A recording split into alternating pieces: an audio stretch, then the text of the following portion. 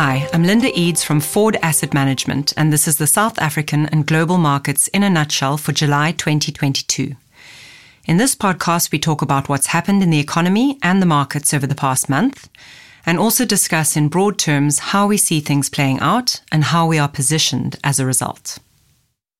Let's start with what happened in the global markets.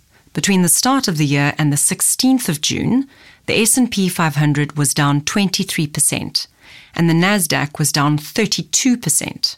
Since then, though, the markets clawed back some of those losses, but nonetheless, the S&P 500 is still down 13% year to date, and the Nasdaq is down over 20%.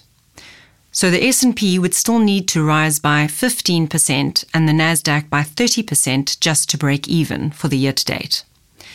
This is a good reminder that if you can hold your ground in these kind of markets, you're actually better off than trying to perfectly time getting back into the market to try and catch short-term rallies. In contrast to the mood in the markets, from an economic perspective, we saw further bad news in July, with US inflation rising 9.1% from a year earlier and the Fed raising rates by another 75 basis points for the second month in a row. Now, the last time in the US market that we saw inflation at such high levels, Ronald Reagan was president, so it was the early 80s.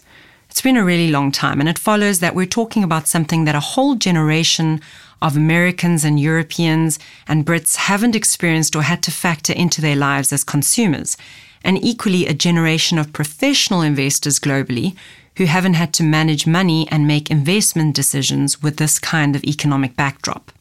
The debate at the moment is just how entrenched high inflation will ultimately prove to be, and the market is clearly betting on inflation coming back down to low levels, and therefore rates not having to be hiked by as much as originally expected, the Fed recognizing this and thereby avoiding a prolonged recession. So if this rally is going to be sustained, the market has to be right about inflation and about a shallow or mild recession, or even potentially no recession at all next year. Now, that seems like a very optimistic assumption given the challenges and the complexities that we're seeing in the system. The yield curve, though, is telling a different story. The 10-year, 2-year curve has inverted, and that means that the yields on the 2-year Treasury bonds are now higher than the yields on the 10-year Treasury bonds. And of course, this isn't normal. You should actually earn more yields for lending money for a longer period of time. But this does usually predict an economic recession because higher short-term rates, so high that they're actually higher than further along the curve, mean that the Fed is artificially raising short-term rates to grind the economy's gears. And if you grind them long and hard enough, then a recession will likely occur, if, of course, history is any guide. And by one commonly used definition, the US is in a recession. They saw 2 consecutive quarters of shrinking economic growth in the first 2 quarters of the year. Although it's not the official definition of a recession as defined by the US's National Bureau of Economic Research, which includes a far broader range of measures, and the US labor market is one area which seems to be holding up pretty well so far. Unfortunately, economic data is a bit like those images that were in the news recently taken by NASA's new James Webb Space Telescope.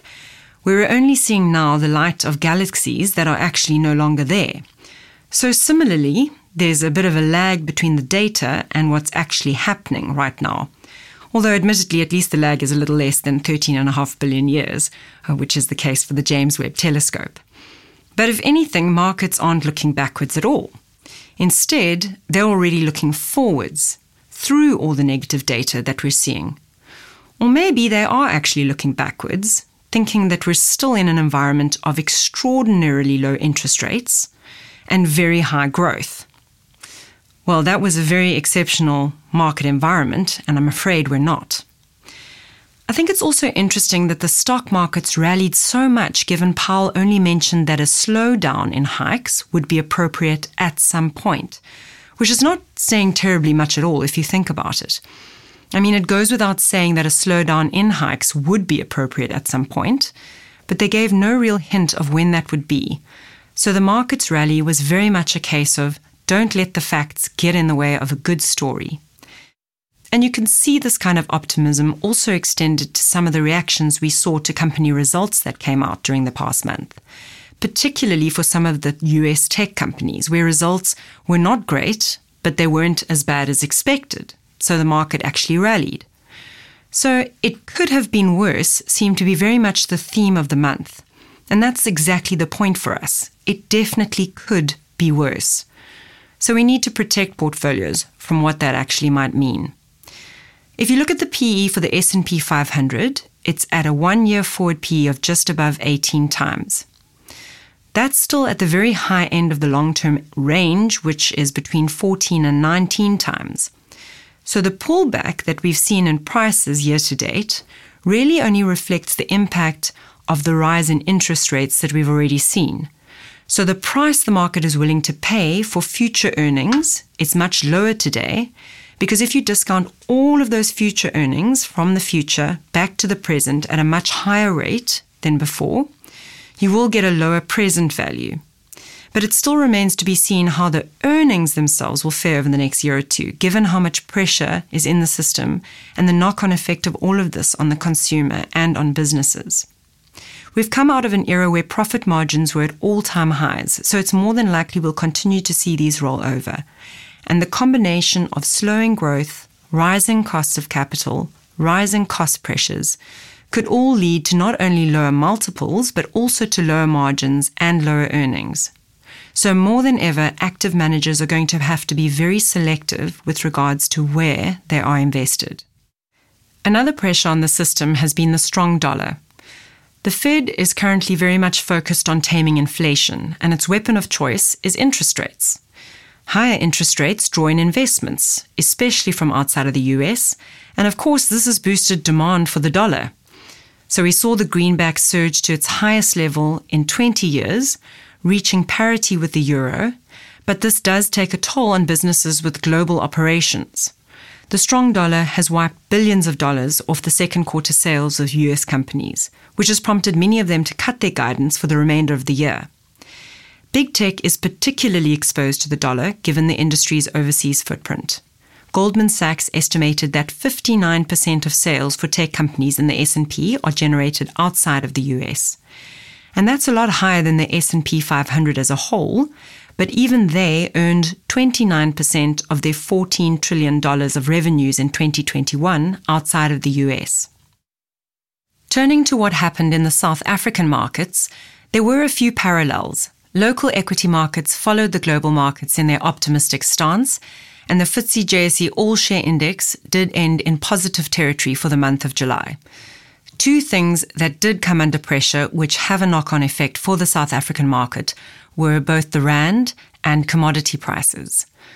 The rand was as volatile as usual, and it even weakened to 17.18 to the dollar during July. But it did retrace a bit after that, after we saw the South African Reserve Bank playing catch-up and raising rates by 75 basis points to take the repo rate to 5.5%. We do think that from a long-term perspective, the rand remains vulnerable. So we ensure that we have an appropriate amount of offshore exposure in our multi-asset class funds, and that we also invest in companies that generate some of their revenues outside of South Africa in order to help protect against a depreciating rand. So if the rand was weak, then conversely the dollar was strong, and we often see commodity prices, which are priced in dollars, coming off when the dollar is strong, and we certainly have seen most commodities pulling back a bit from their highs. For example, iron ore prices were down around 18% over this past month. Now, the price of iron ore has basically halved over the last year. And the profitability of mining companies are very highly geared to these commodity prices, of course. So these companies are just not going to be producing the same profits that they were producing a year ago.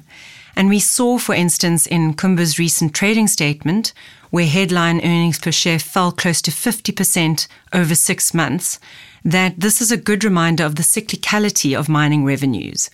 So even when you see very attractive dividend yields, given how leveraged these businesses are to commodity prices, earnings can easily drop 50% year on year.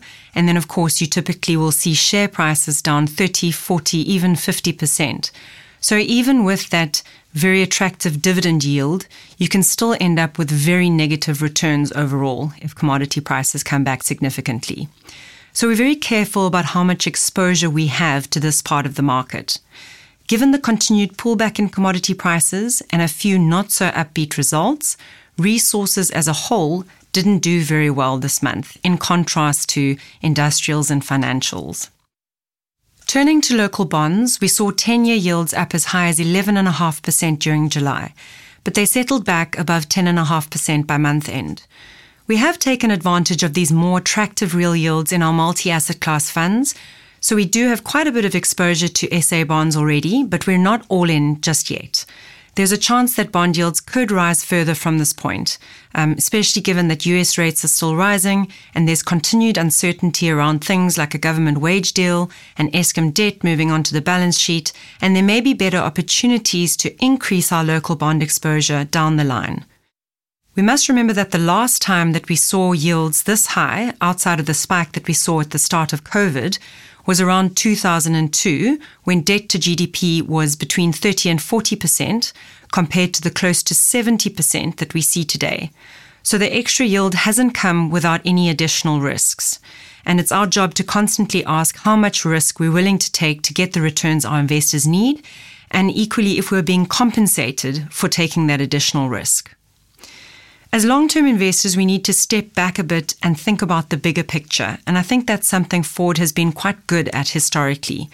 We need to consider the long-term changes in the drivers of inflation, interest rates, earnings, and decide what this all means about how and where we invest. Why is this happening? Where's the opportunity in this? Does this pose risks to our investors' capital that need to be avoided? And that view is path dependent. It also depends on how things play out.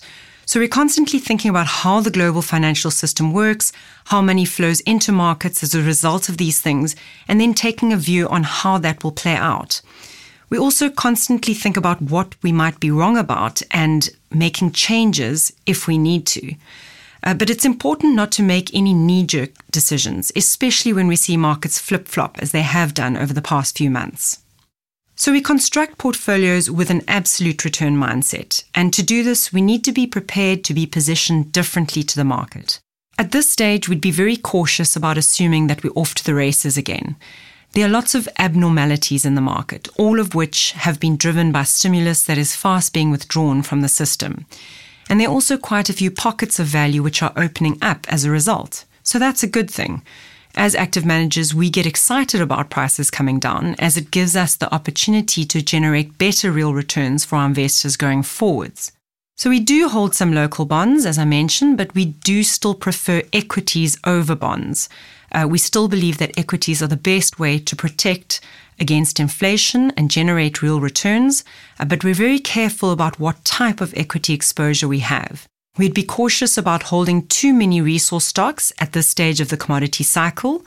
We prefer more defensive, higher quality, resilient companies that have pricing power, that are still able to grow their earnings even in an environment that has inflationary pressure.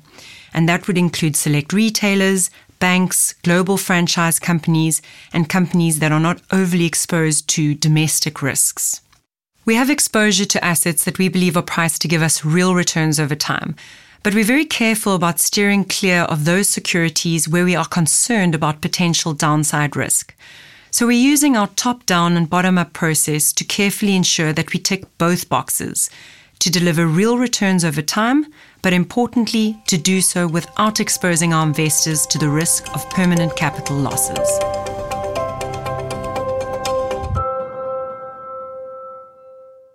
This podcast is for information purposes only and should not be construed as investment advice. The views in this podcast are those of the contributors at the time of publication and do not necessarily reflect those of Foord Asset Management. Foord Asset Management is an authorised financial services provider.